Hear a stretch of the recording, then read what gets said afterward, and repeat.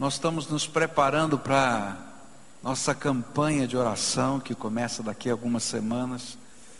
Nós estamos sonhando com esse ano do centenário, a gente chegar a 1000 células, não é? Para isso, todos nós vamos ter que nos envolver nos ciclos da vida da igreja durante esse ano. O primeiro ciclo que a gente está trabalhando é o ciclo do cultivo, quando a gente vai estar semeando a palavra de Deus, orando por pessoas, convidando para estarem na nossa célula, orando junto com elas, lançando a semente de Deus e regando com as nossas orações.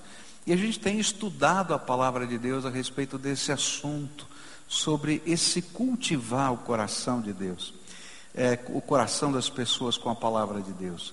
E a perspectiva que eu queria trazer para essa meditação sobre esse tema, da gente lançar a semente, é que a vida no Espírito, o viver no poder de Deus, na graça de Deus, só vai acontecer quando a gente se dispuser a semear a palavra de Deus. E há vários trechos da palavra de Deus que vão nos ensinar a respeito disso.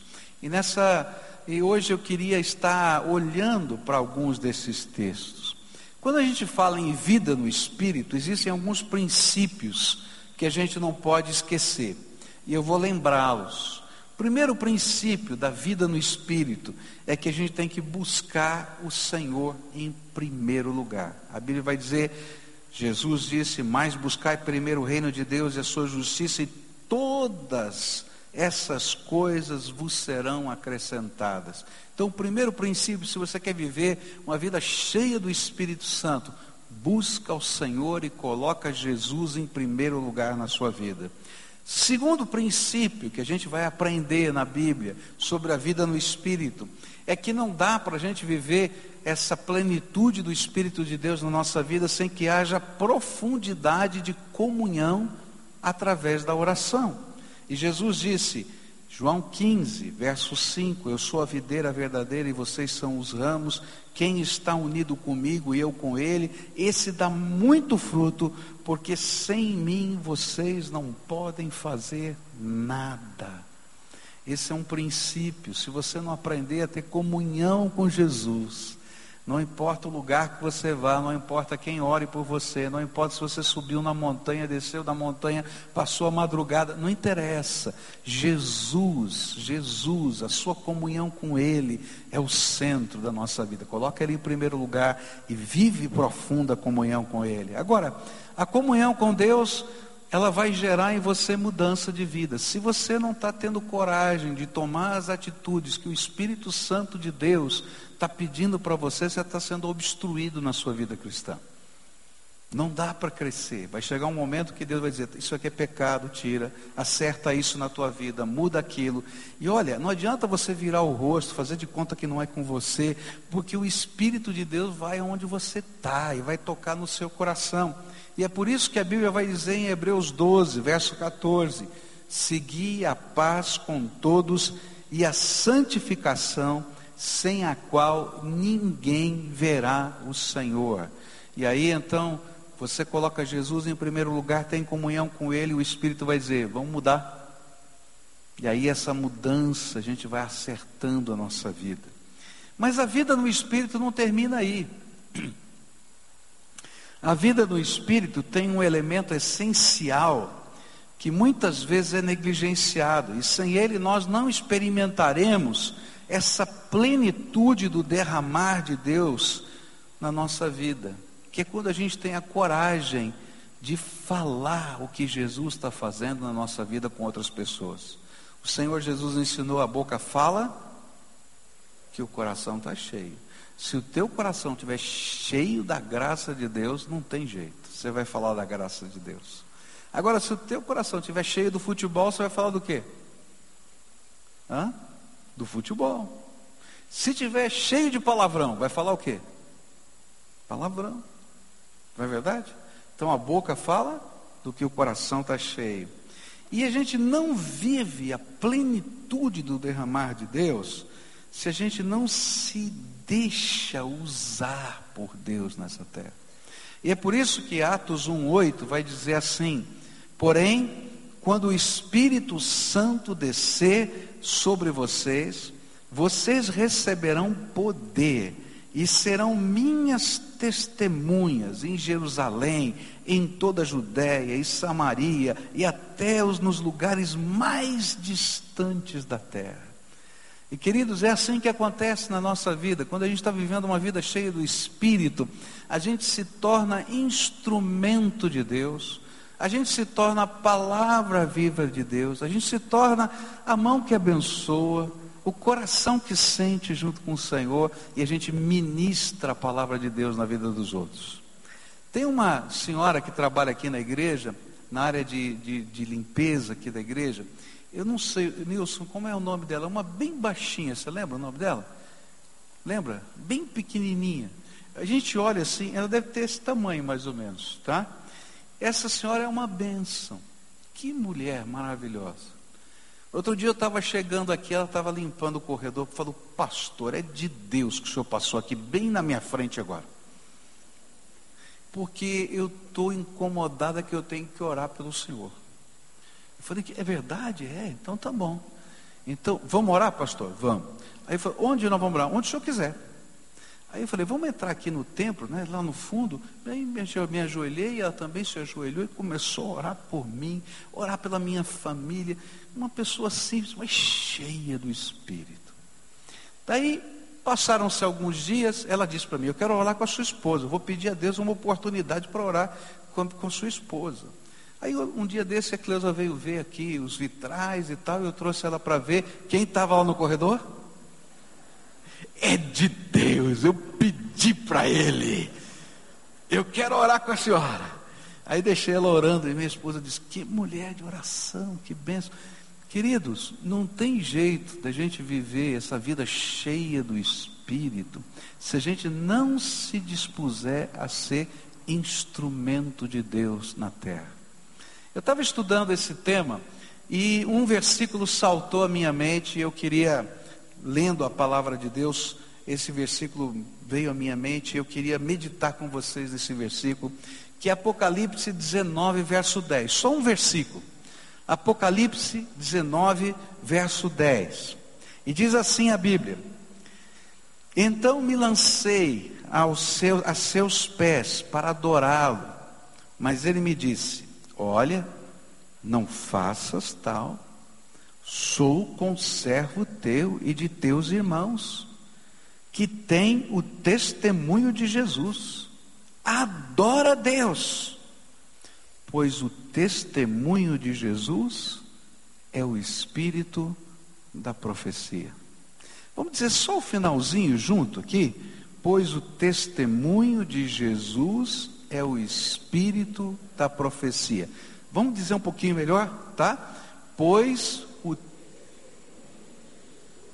é o espírito da profecia. Olha para alguém que está perto de você e diz assim: olha, o testemunho de Jesus é o espírito da profecia. O que a palavra de Deus quer nos ensinar? Às vezes a gente lê um texto e a gente não percebe as implicações. E às vezes, como igreja, não é?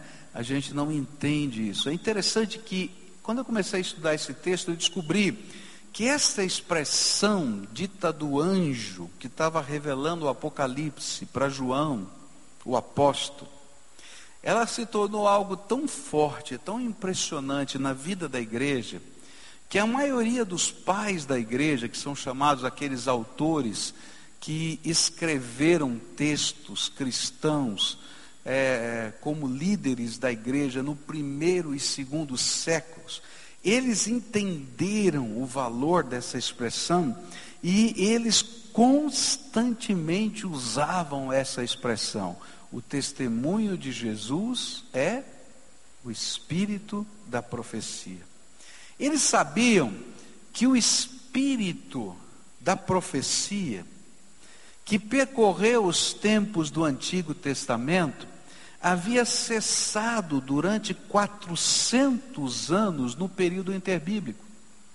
Você sabia que no período entre, Malaquias e Mateus tem 400 anos, onde não há profecia, onde não há mais registro bíblico, e há uma cessação e uma grande fome e uma espera até que venha o reino de Deus e Jesus nasça. E aí então, quando o reino de Deus vem, a promessa do Senhor se cumpre lá em Joel, e o Espírito de Deus é derramado sobre a igreja, e o anjo está dizendo, o Espírito da profecia está lá no testemunho de Jesus. E que isso se tornou alguma coisa tão forte que os pais da igreja estavam dizendo, olha, nós não podemos esquecer que o testemunho de Jesus é o Espírito da profecia atuando nessa terra. Por isso, não pode haver vida no Espírito Santo de Deus sem que Jesus seja encarnado na vida e na palavra de cada crente. Porque o testemunho de Jesus não é apenas uma pregação formal do Evangelho, mas é Jesus encarnado em nós. Eu estou vivendo Jesus. Jesus é o Senhor da minha vida. Eu sou bonito porque Jesus está me fazendo bonito. Mas ao mesmo tempo que isso está acontecendo na minha vida, eu estou proclamando, porque a boca fala do que o coração está cheio. E então a palavra de Deus está dizendo que esse testemunho de Jesus faz com que a profecia de Deus seja viva na terra. Como é que funciona isso? Eu vou começar a estudar esse texto agora e vou depois continuar hoje à noite e vou olhar um aspecto apenas hoje, agora, sobre como o testemunho de Jesus se torna o Espírito da profecia agindo na terra. E vou continuar falando sobre isso com outros trechos da Bíblia, logo mais no próximo sermão, hoje à noite. Primeira coisa que eu aprendo: o testemunho de Jesus, como Espírito da profecia, ela é a ação do Espírito Santo que revela Jesus a quem nós proclamamos. A pregação da palavra, quando você dá testemunho, quando você prega a palavra de Deus, ela não é uma manifestação do conhecimento religioso. Às vezes a gente imagina assim, não estou preparado para pregar o Evangelho. Tá? Por quê? Porque se alguém me fizer uma pergunta, eu não sei responder todos os detalhes dessa questão. Queridos, a Bíblia nunca falou para a gente que a pregação do Evangelho é a manifestação do conhecimento religioso que você tem. É o Espírito da profecia agindo. É diferente. Por quê?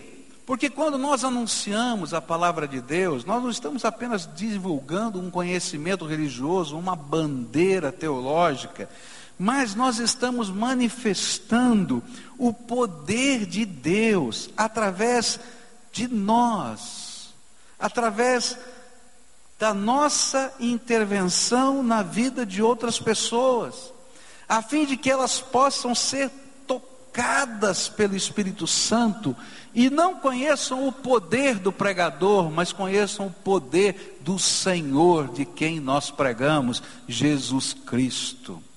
E é por isso que a Bíblia vai dizer que a simplicidade daqueles pescadores discutindo com os doutores da lei é que impressionava, porque eles não estavam falando apenas de um conhecimento adquirido, mas eles estavam falando na autoridade e no poder do Espírito Santo. Como é que o Espírito da profecia age na nossa vida? Olha só o que a palavra de Deus diz em 1 Coríntios 2, versículos 4 e 5, Paulo está falando para os coríntios que estavam preocupados com tudo isso, e ele então explica como a pregação funciona, e diz assim: a minha linguagem e a minha pregação não consistiram em palavras persuasivas de sabedoria, mas em demonstração do Espírito de poder, para que a vossa fé não se apoiasse na sabedoria dos homens, mas no poder de Deus. As pessoas não são convencidas porque você tem um grande argumento. As pessoas são convencidas pelo Espírito, pela presença do Espírito. E aí a gente manifesta o Espírito da profecia. Eu me lembro de uma senhora, já faleceu essa senhora, que a gente estava lá com essa senhora muitos anos atrás, numa célula, e quase que semanalmente anunciando a palavra de Deus, e parecia tão complicado. Aquela senhora era tão arrogante, tão cheia de empáfia, não é? Sabe aquela pessoa, nariz empinado assim, né? E o tempo todo, aquela coisa toda. E um dia ela foi convidada para ir num jantar da Donep, não é?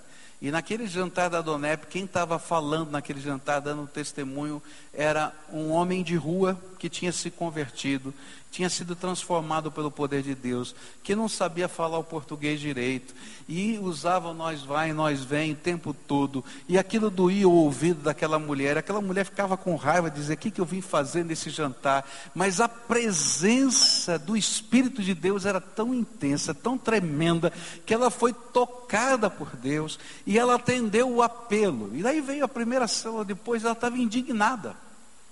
Ela disse assim: pastor, o senhor está pregando o evangelho para mim há tanto tempo, já fui à sua igreja tantas vezes, olha só onde eu vou me converter, com um homem pregando, nós vai, nós vem, eu. Deus é sábio, fala a verdade, né? Deus é tremendo. Por quê? Porque não é você quem convence, é o Espírito de Deus. E aí quando a gente se torna ferramenta, instrumento de Deus, e anuncia, fala do que o coração está cheio, da graça de Jesus, da resposta das orações, do caminho de Deus na vida das pessoas, o Espírito de Deus vai e se manifesta. E a Bíblia está dizendo, é esse Espírito que está se manifestando, que faz de você um profeta naquela hora, e a palavra de Deus vai lá e mexe no coração, porque não é você, é o Espírito. Então toda vez que você temer abrir a boca para falar da bondade de Deus, do amor de Deus, lembra que o inimigo quer travar você, porque não é você, é o Espírito da profecia que quer agir em você, e você não está deixando. Está entendendo? Porque não é demonstração de conhecimento humano, gente, é demonstração do poder de Deus e da graça. Por isso, se você deseja experimentar as demonstrações do Espírito, aquilo que o Espírito Santo faz, o poder de Deus, você precisa se comprometer com a pregação da palavra. Começa a pregar a palavra, você vai começar a ver milagres, porque Deus age de maneira tremenda. Algo sobrenatural acontece quando alguém é tocado pelo Espírito Santo durante a ministração da palavra. O testemunho de Jesus é o espírito de profecia, que revela o que vai no coração humano e o confronta com a presença do Senhor. É algo tremendo e provoca temor do Senhor no coração das pessoas. Olha só esses textos, eu vou ler em duas versões o mesmo texto. Eu acho tremendo isso, para você entender o que acontece quando a gente anuncia a mensagem do Evangelho. A Bíblia diz assim em 1 Coríntios 14, vou ler na versão tradicional e depois na linguagem de hoje. Diz assim: mas se todos profetizarem, e algum incrédulo ou indouto entrar, por todos é convencido, por todos é julgado.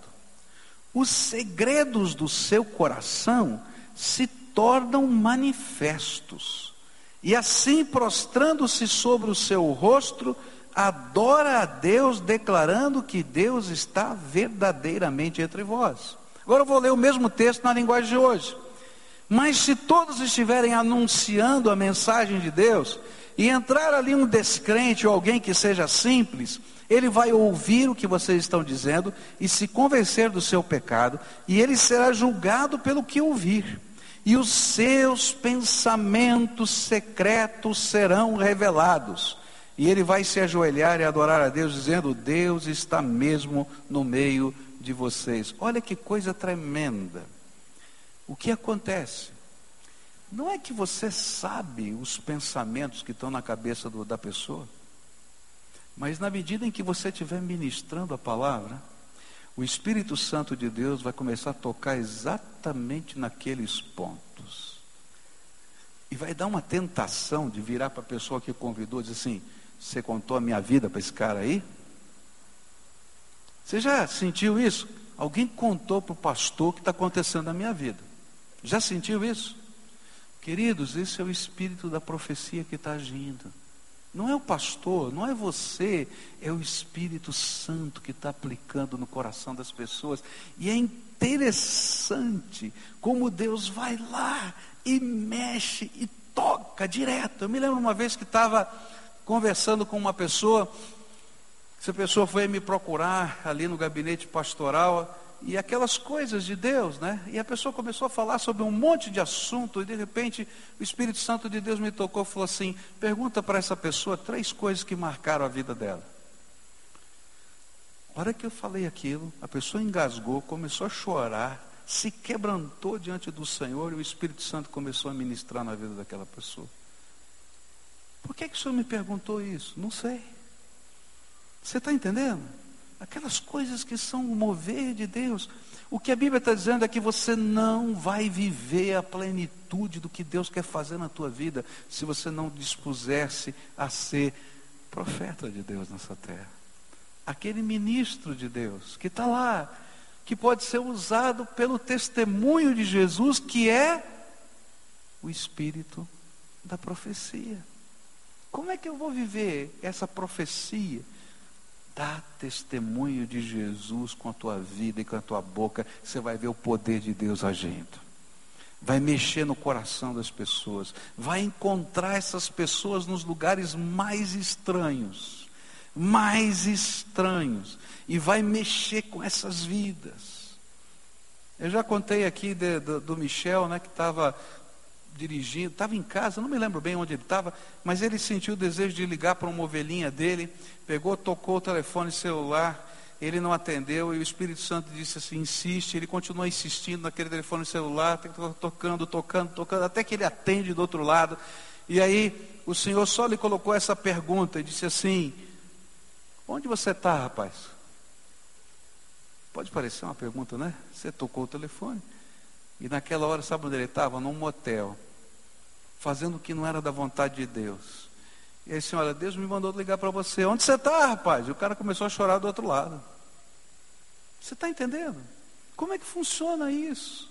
Quando você se dispõe. Quem já foi, quem já ligou o telefone, quem já foi na casa de alguém, e porque sentiu esse toque de Deus, que precisava falar, que precisava orar, que precisava visitar, e quando chegou lá, alguém disse assim: olha, foi Deus que mandou você aqui. Está entendendo? Você quer experimentar o poder de Deus? Seja testemunha de Jesus, porque ser testemunha de Jesus é viver o Espírito da profecia. Os pensamentos secretos, Deus trabalha. A pessoa sabe que quem está falando é o Espírito de Deus com ela. É poder do Espírito. É o Espírito da profecia agindo, atuando, ministrando no coração da pessoa e revelando Jesus como Senhor e Salvador. Essa semana eu recebi uma mensagem de um missionário amigo meu que trabalha entre os muçulmanos. Ele estava muito feliz pela conversão de um muçulmano. E ele estava dizendo como foi essa conversão.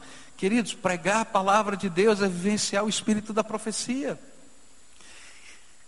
Esse homem já há anos conhece esse outro homem que era um juiz, num dos países muçulmanos. E ele conheceu porque um cristão estava preso debaixo de uma sentença que esse juiz tinha dado. E ele foi testemunhar a favor desse cristão. E ele conheceu esse juiz, fez amizade com esse juiz, começou a evangelizar o juiz. Isso já se passaram anos. E aí, essa semana, esse juiz telefona para ele e diz: olha, eu tenho tido um sonho muito estranho. Já é a 4ª noite seguida que eu tenho o mesmo sonho. E eu decidi ligar para você me ajudar com esse sonho. Você me ajudar a entender esse sonho. Porque é impressionante, não é um sonho normal. Nesse sonho, eu estou na porta de um lugar horrível, onde eu posso ouvir os gritos de sofrimento. E eu estou quase caindo naquele lugar. E você está segurando a minha mão para eu não cair naquele lugar. E eu só sonho isso 4 noites seguidas. Eu só vejo o pavor, a angústia, a sua mão me puxando. Você pode me dizer o que é esse sonho? Ele disse: eu sei, eu posso te explicar rapidamente esse sonho.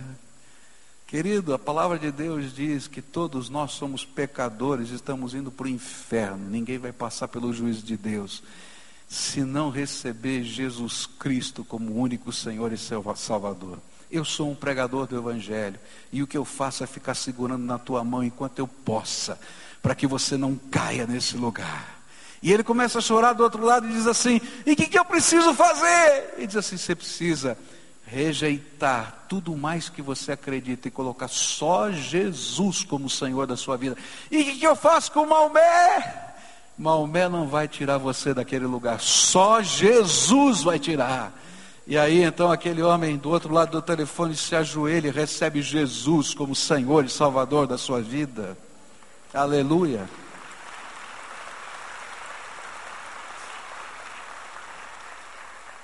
O testemunho de Jesus é o Espírito da profecia.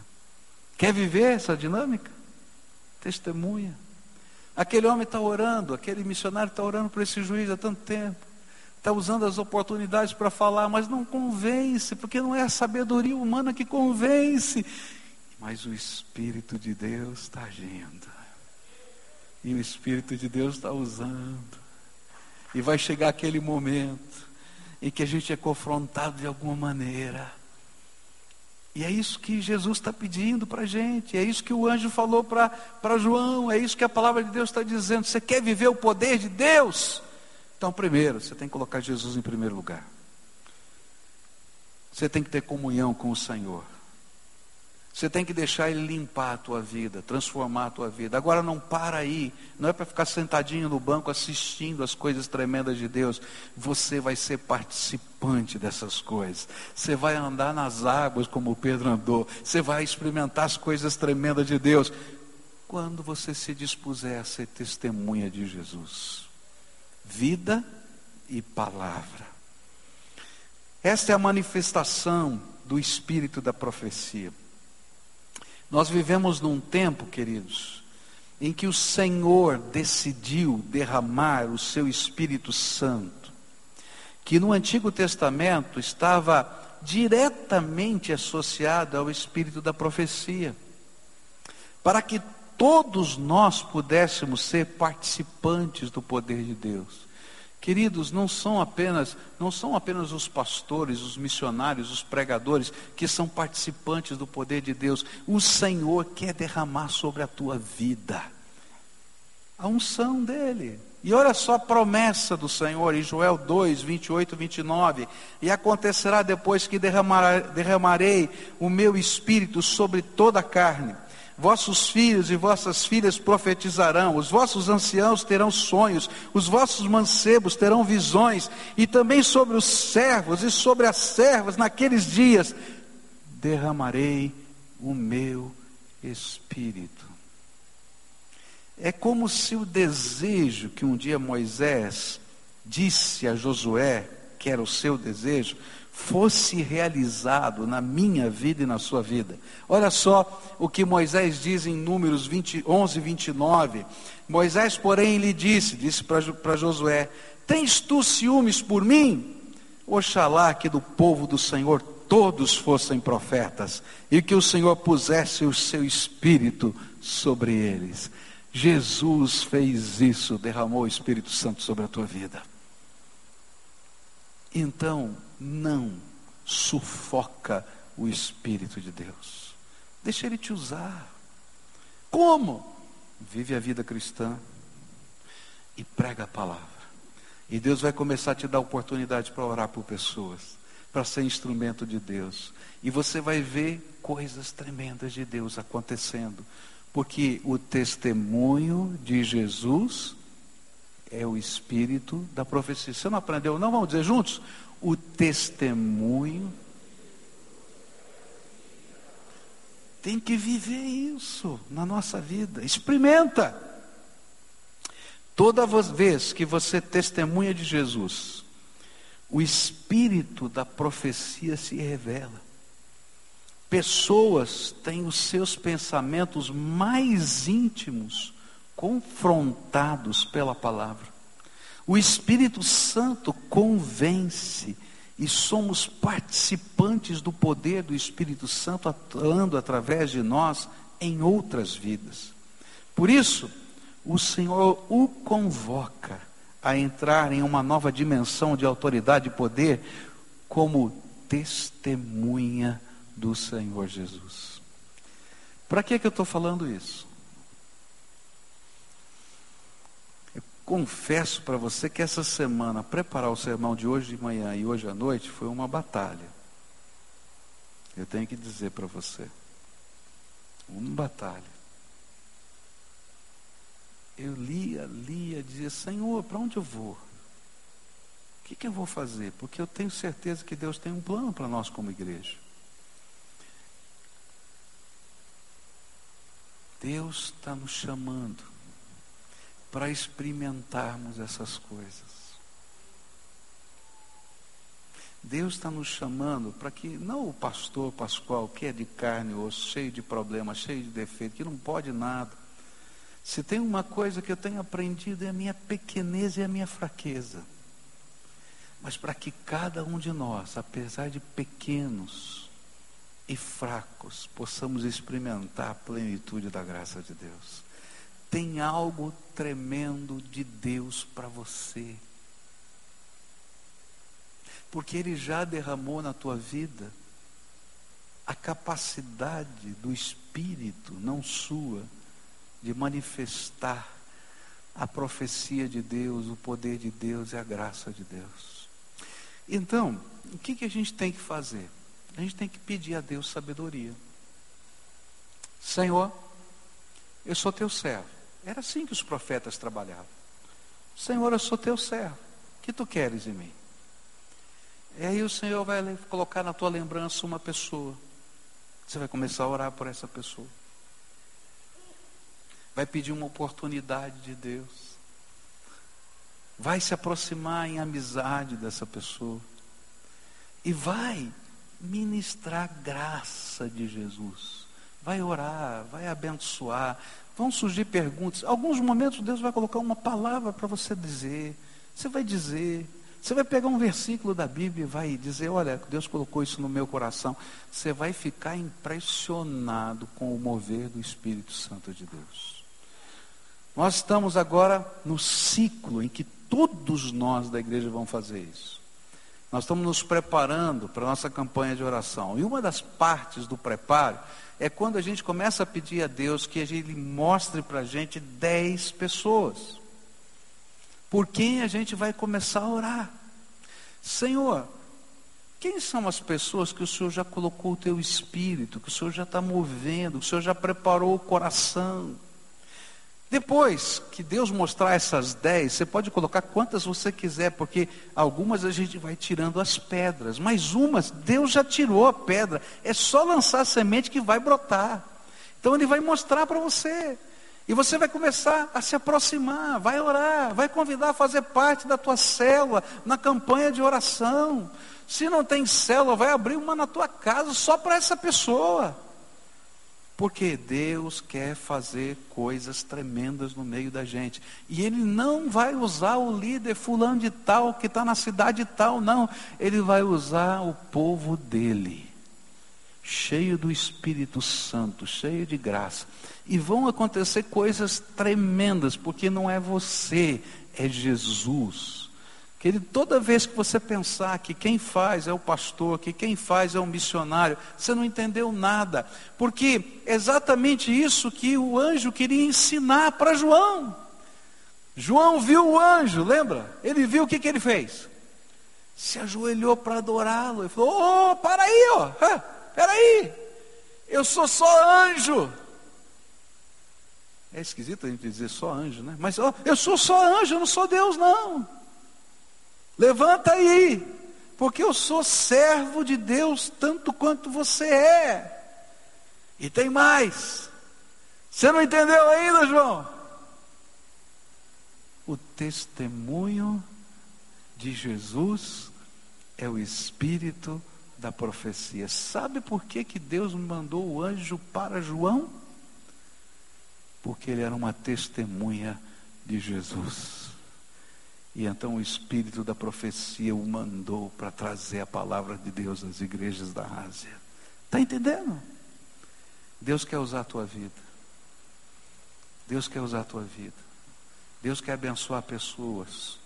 Deus quer levantar um povo simples, que adore, que o busque, que creia nos seus milagres, que não se envergonhe do Evangelho, que saiba que o Evangelho é o poder de Deus para todo aquele que crê, que olhe para os desafios das necessidades humanas e dizer: eu não posso. Queridos, como pastor, às vezes a gente vê coisas que a gente diz assim: quem sou eu, Senhor? O que eu estou fazendo aqui? Eu não posso.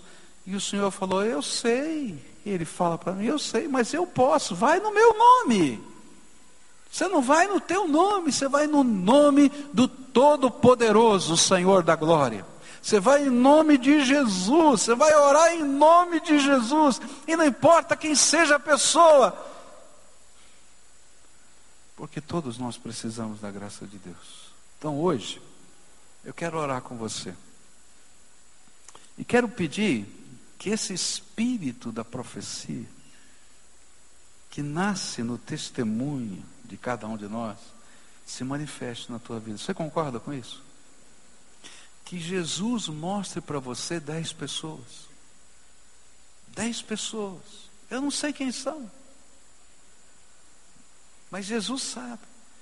E você vai começar a orar: Senhor, me mostra quem são as 10 pessoas no meu círculo de amizade, no meu círculo de influência, que o Senhor já começou a trabalhar. E que o Senhor precisa de uma testemunha. Eis-me aqui. Eu não sou catedrático em religiosidade batista, mas eu sou testemunha de Jesus. Pode usar a minha vida.